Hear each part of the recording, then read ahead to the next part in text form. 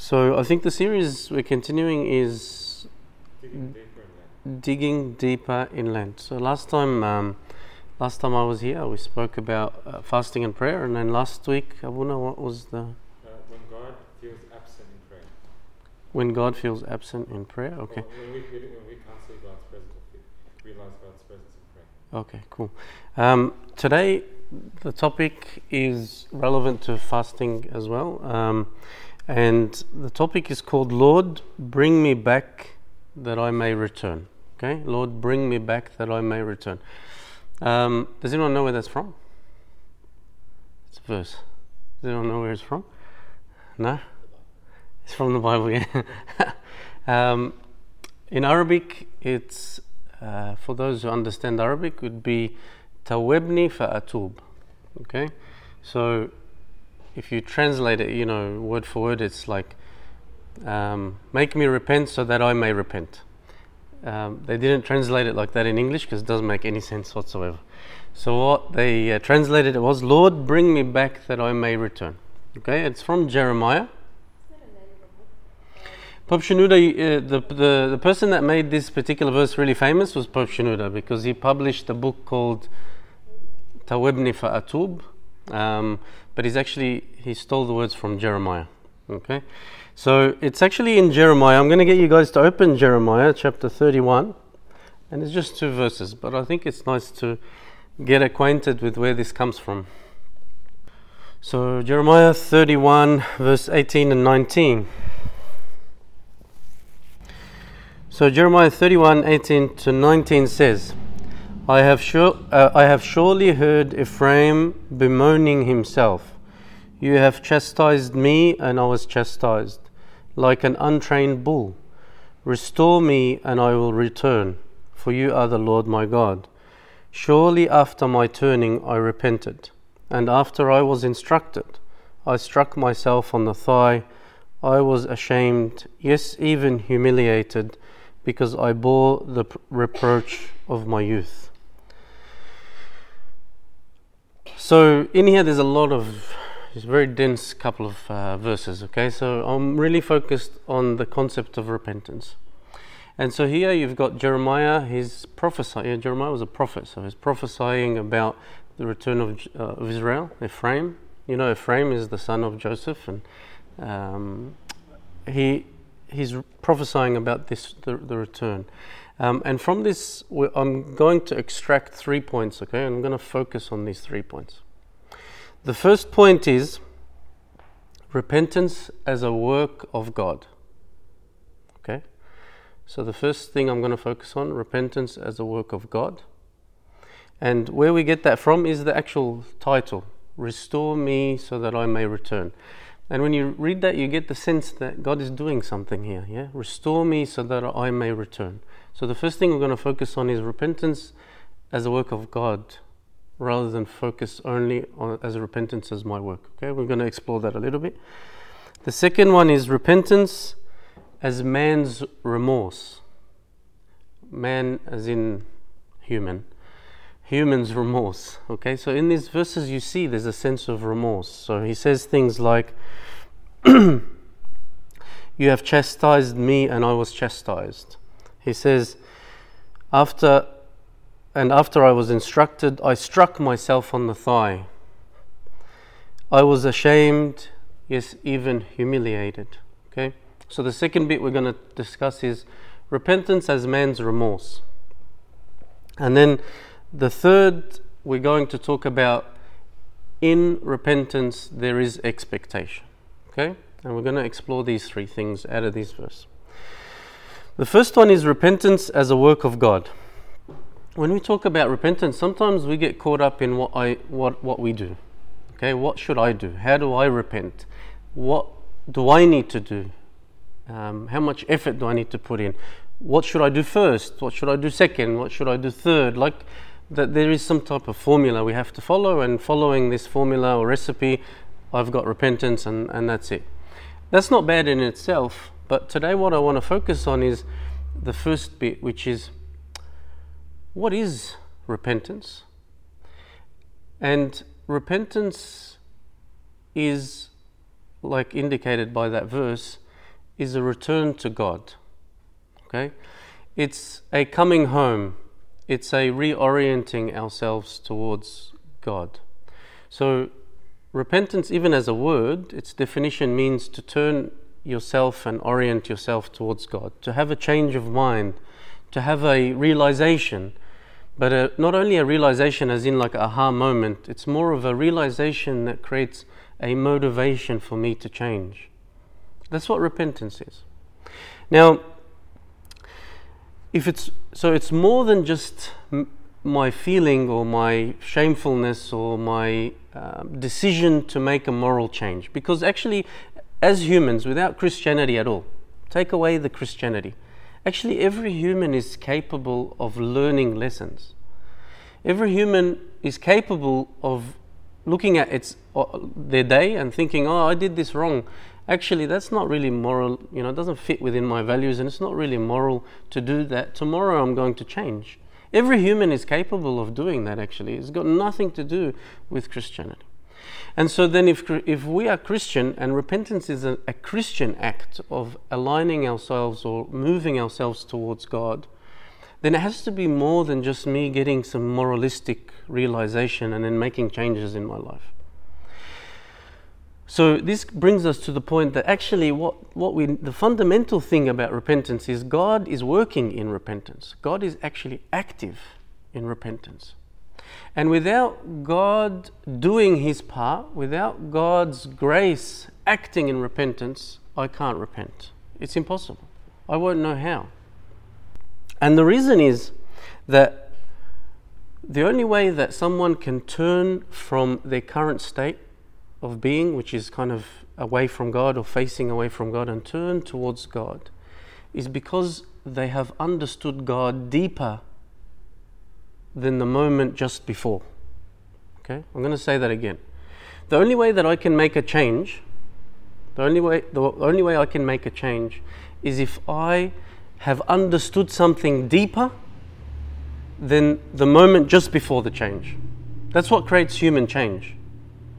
So the only way that I'm going to make a change in myself is if I understood something. And that realization motivated me to move towards God. Now, if repentance is about me moving towards God, then my realization, my understanding has to be about God himself. So the only way that I can repent truly is if I understand God deeper. And it's in this understanding, in this deeper understanding of God, that we begin to move towards God, that we begin to desire to come back to God. Now, this deeper understanding of God is the work of God, because we cannot know God deeper without him showing us. And I'll give you an example.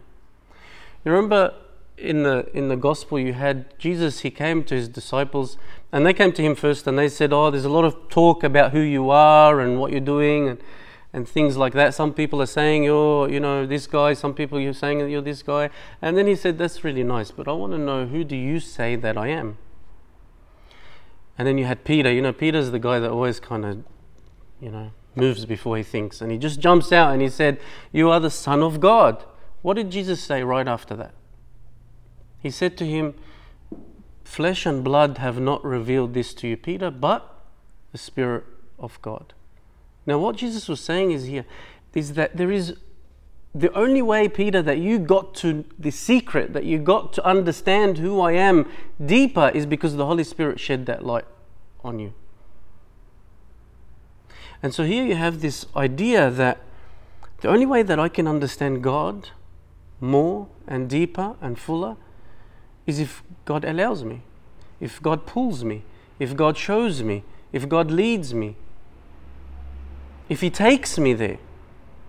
And this is the first part of that verse. Restore me. And what he's actually saying is, show me yourself. Allow me to see you clearer. Allow me to know you more.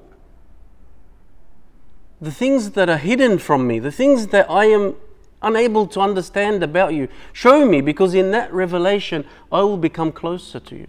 And remember last time, 2 weeks ago when I was here, we're talking about fasting and prayer. We said fasting and prayer, what does it do? It allows me to know God more. It gives me an experience of God. And that's why repentance and fasting are always attached.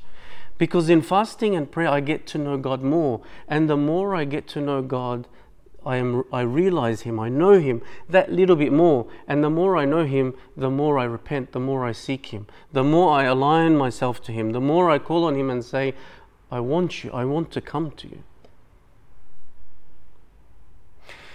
And so the work of God in repentance is critical, and without it, it can't exist. There is nothing. All we're doing is making personal change in our life. And so when He says, restore me so that I may return, it's a prayer. It's a human prayer to say, I don't know. I don't know where you are, but I'm looking for you. It is that desire that allows me to repent. Think of Moses the Black. Moses the Black, or Moses the Strong, was a kind of a murderer. He was a pagan. He was a pretty bad dude. The story is pretty horrific. And then this really horrific, barbaric kind of character that's living in sin and indulging himself in food and in all the luxuries of life, all of a sudden becomes the purest man that lives in the wilderness. I said, what happened? What was the moment that transforms this character? You know what the moment was? His continuous asking for, where is God? That's actually what happened to Moses. If you look at the story, he keeps walking around saying, where is God? And he looks to the sun and says, are you God? Because if you're God, I need to know you more. Are you God? Where is God? And he's a thirsty kind of person looking to know God more. And in that desire to know God more, God shows him who He is. And then Moses sees that and then says, my life can't be the same anymore. Now, the moment that Moses goes from that barbaric to the monk is not the end of the story. That's only the beginning. Because he only knew God at that point a little bit. He only knew that there was a God, He's one God, and He saved us, and He loves us. That's all he knew. But that was enough to change him. But then Moses lived the rest of his life in continuous repentance. Why? Because he would go into his cell, he would sit down, he would fast, he would pray, he would ask, he would read, he would get to know God more and repent more. So by the time Moses ends up his first day in the monastery till his deathbed is a continuous realization and deeper understanding of God that creates this perpetual repentance.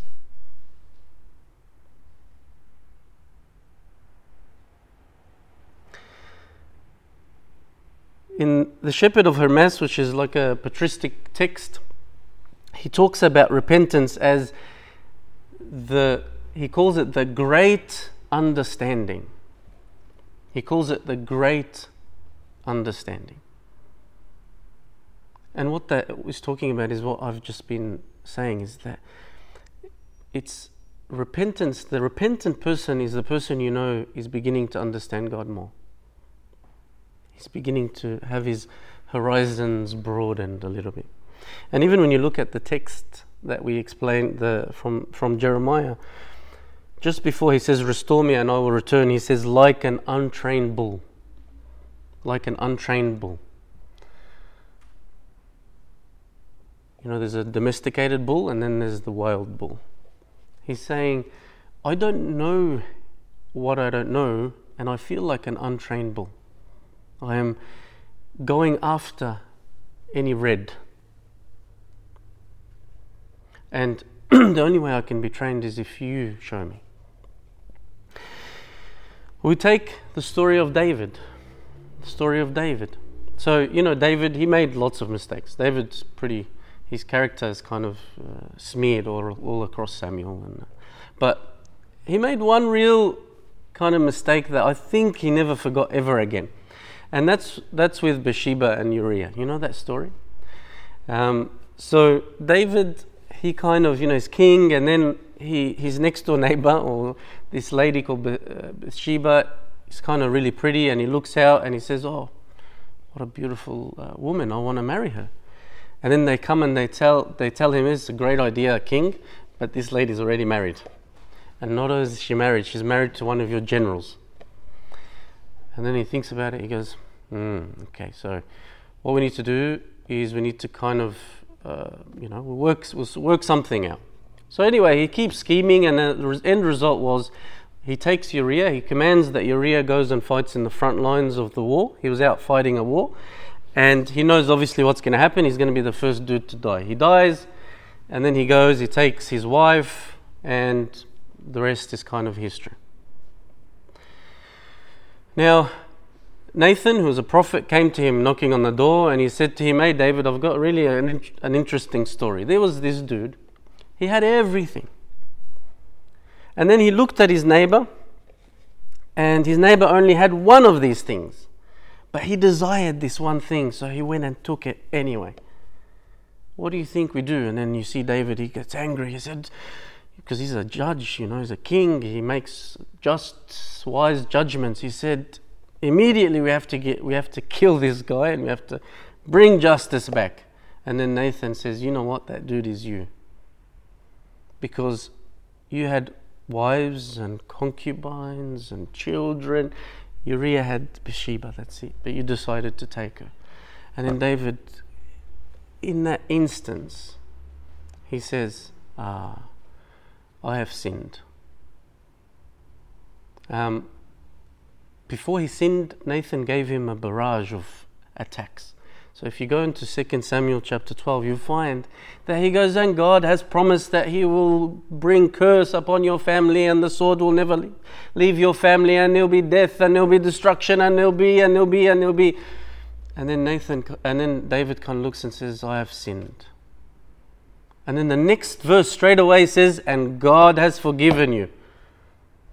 And so you kind of imagine, you put yourself into this context and this scenario, and you kind of think, it's a bit of a cartoon, because what you're seeing is you got Nathan saying, there's going to be death, and there's going to be this, and there's going to be this, and there's going to be this, and then David's realized, how shameful and embarrassing this thing is that I did.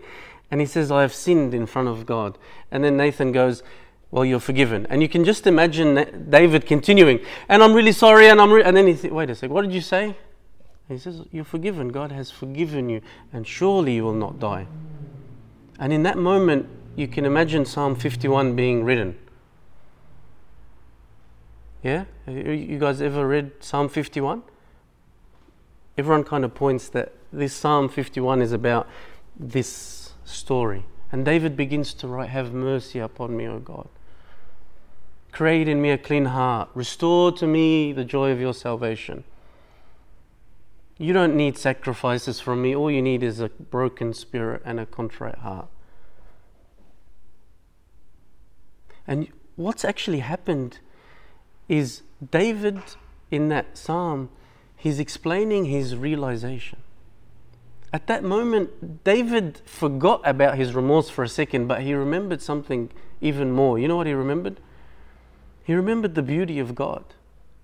He remembered the mercy of God.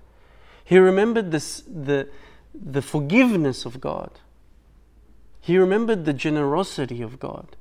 He remembered every situation in his life where God was merciful and loving. He remembered that God is righteous and good. He remembered that God is almighty. He remembered that it is only God who has the ability to forgive. And it was this realization that puts David into perpetual remorse.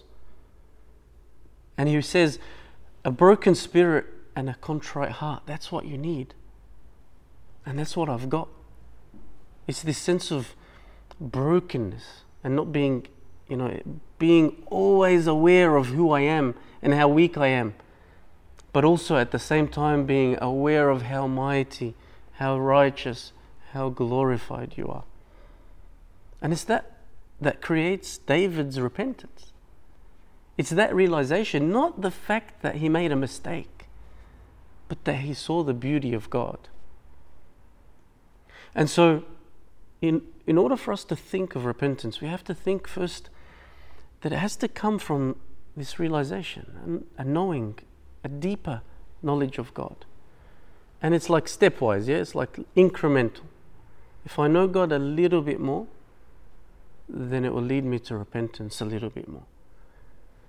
And I'm an engineer, so I kind of think of things as little machines, but the image that keeps coming in my head is a little autonomous, little robot vehicle that kind of knows where it's going, but its GPS coordinates are all over the place. And so if you would watch that type of machine, you would watch it. It knows it's kind of over there, but it's kind of correcting, yeah, because its GPS signal is not very good, and it will kind of keep going in zigzags till it straightens out and hits its target. And that's what continuous repentance is. I kind of know I'm in that direction, I'm propelled in that way, but the more I know God is, the more I begin to refine and get closer to God. Even look at the prodigal son. When does the prodigal son say, I need to get up and return? Was it when he was really humiliated by feeding the pigs? It wasn't. It wasn't only until he remembered how beautiful his father's house was. Because he lived his whole life in his father's house, but he didn't understand. He didn't know the value of his father. But when he was sitting there, he ran out of food, he's covered in mud, everyone kind of thinks, it's because he felt human pain. It was that kind of humiliation that it wasn't. It was that humiliation, then he kind of said, wait a sec, now I understand the beauty of my father's house. And at that moment he says, I'm going to get up and go. It's in that realization that we repent. The second thing is repentance as a means of remorse. And so in Psalm 51 he says, you don't need a sacrifice, but you need a broken spirit and a contrite heart. A contrite heart can be defined as remorseful heart. As a remorseful heart. And so you find that repentance kind of puts us in this kind of face-to-face with remorse. But this remorse is not remorse that we ever experience on only a human level. This remorse is motivating. It's not depressing. This remorse propels us in the right direction, doesn't kind of overwhelm us with emotion. This remorse moves us towards joy.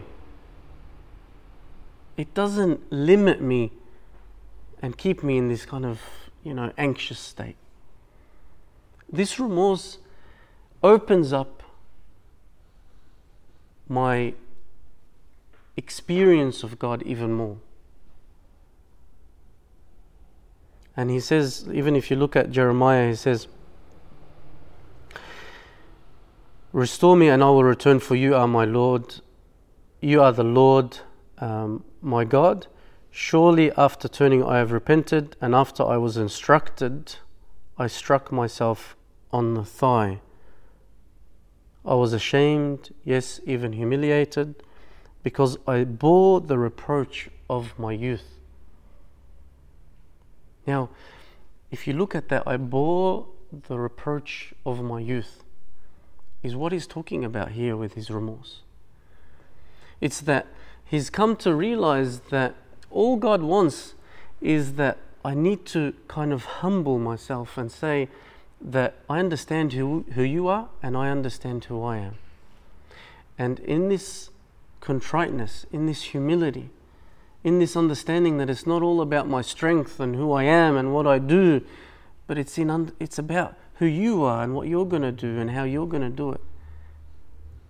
And that is the contriteness that we offer in this repentance formula.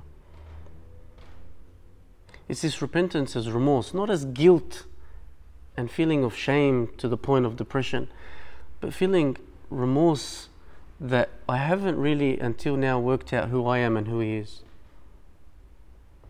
And it's in that kind of propels me and moves me and motivates me to run to God. And then the third thing I said I'm going to speak about was repentance is expectation. Repentance is expectation.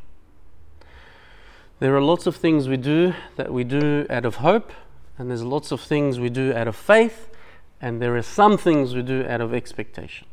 Do we know the difference between those three? So we got hope, we got faith, and we got expectation. Does anyone know the difference between hope and faith?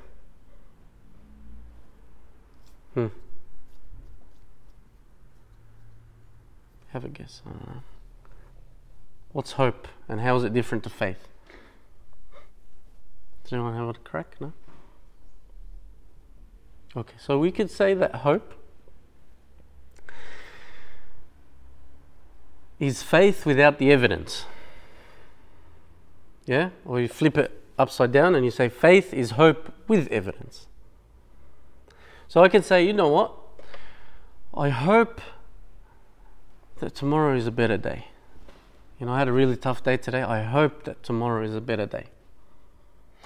If I want to use the word faith in that sentence, I'll say I've been given evidence that tomorrow will be a better day. That means I've shown faith. Okay? And even St. Paul says that faith is hope. Faith is the evidence of what we hope for. Okay? So hope is kind of the faith without the evidence. Faith is with evidence. Now, what is expectation?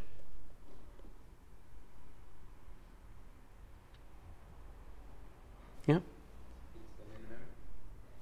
No. But what expectation is faith with a time limit. Okay? So that's even the English definition. If you go and look at it, it's knowing that something will happen at a given time. So faith is knowing something will happen, but I don't know the time. Yeah, so I have faith that Christ is returning to take us, but I have no expectation of when that will happen.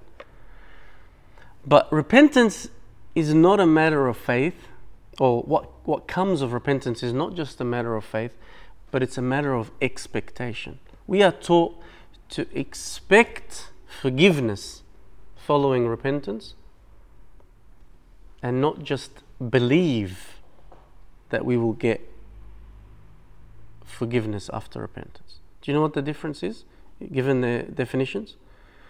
That means that if I repent right then and there, I am forgiven.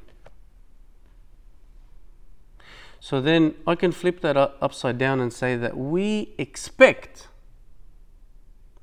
that if we repent, we are forgiven. There's no formula to that. There's no exclusions. There was no fine print. There was nothing. It's whoever repents will be forgiven. So whoever desires to know God more and turns themselves to that direction, to really focus on knowing God more, knowing Him deeper, trying to understand Him more, and saying to God, God, restore me, because I was lost, but now I understand a little bit more. I want to come towards you. That person expects forgiveness.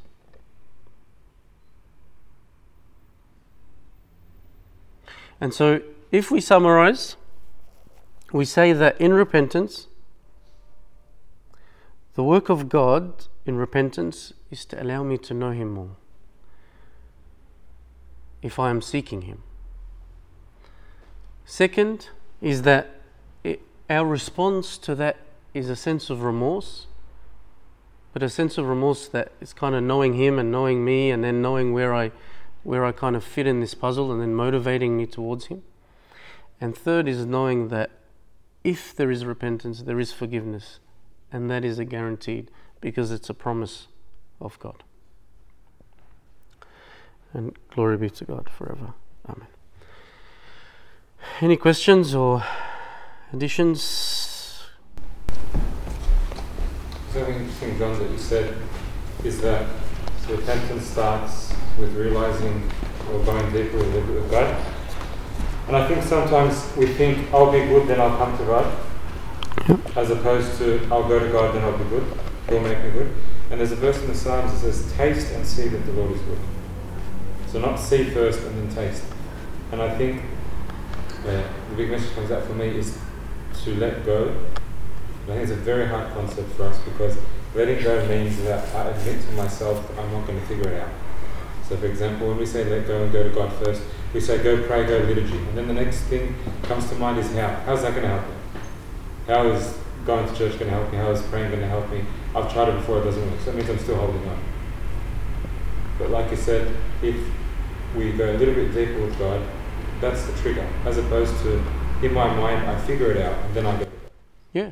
And I would say that this is the problem in us when we talk about repentance, focusing on our work all the time. What we have to do, how we're going to get there. We forget the other side, which is that all we need to do is kind of put ourselves in the places we know we're going to learn about Him more, understand Him more. And then He kind of does the rest. And even, there was an interesting C.S. Lewis in his biography writes of the time where he prayed for the first time. I don't know, has anyone read his biography? Surprised by Joy? No. So he says, C.S. Lewis was a Christian, then he fell out and he became an atheist and became a philosopher and a writer, and then he got together with a group of mates who were also writers, and the discussions, and they used to have a lot of discussions, and he used to start thinking, and he had this desire in him about truth, knowing the truth. So he kept thinking and thinking and thinking, and he said that God kept cornering him. He kept sending him this way, sending him that way, and giving him things that will try and spring on him the idea that who is God and how does he know Him more. And then he writes, he goes, one day after a long bus ride, I kind of get to my dorm, like his room where in the college, and he sits down, and then he goes, that's it, I couldn't fight anymore. And he goes, at that moment, I kind of, all I did was I just knelt down and I prayed for the first time. But I couldn't kind of fight him anymore. And he said something really nice. He said, and at that moment in that room, in that college, was the most reluctant convert in all of England. And he said, with the prodigal son, God kind of let him go until he came back. But with me, He kind of took me kicking and screaming. And to me, C.S. Lewis is a writer, yeah, it's like Narnia and stuff like that. But so he writes really nice. But for me, the thing that I took away was that it was in C.S. Lewis's kind of barter and negotiation and discovery and asking and searching for truth and wrestling with God that got him to the point where God changes him. And I think that's what Abuna is saying. Abuna is saying is be found in the places where God and where Holy Spirit is there going to mold you and to change you and to push you around. We have to be found in those places. That is the best place to allow God to actually show us Himself. It's the best place for us to repent. So a lot of us, we could sit back and say, you know what, this is not working. I've been hanging around, I don't really believe in God, and things aren't working really good. He must be gone, He's missing, He's not there. And that is the long journey towards knowing God. It's not the shortest distance. The shortest distance will be saying to give it to try and find the places where we think and know that we can have those, honest conversations with God. But the conversations have to be honest. And when I say that, I mean it's okay to feel that you don't believe in God, or you don't know Him, or you don't know how to get to Him, or something's blocking you. But say it. Use those words. In Jeremiah, he says, restore me and I will be returned. And, we can replace that with lots of things. You know what? I don't think I believe in you anymore. But I'm not going to give up yet. I want you to, where are you? Show me. Or I don't know how to pray. I don't know how to repent. I don't know where I'm going. I don't know what I'm doing. But have those honest conversations. And I think being found in the places that are most likely to for God to show me himself is probably the best bet for us. And glory be to God forever. Amen.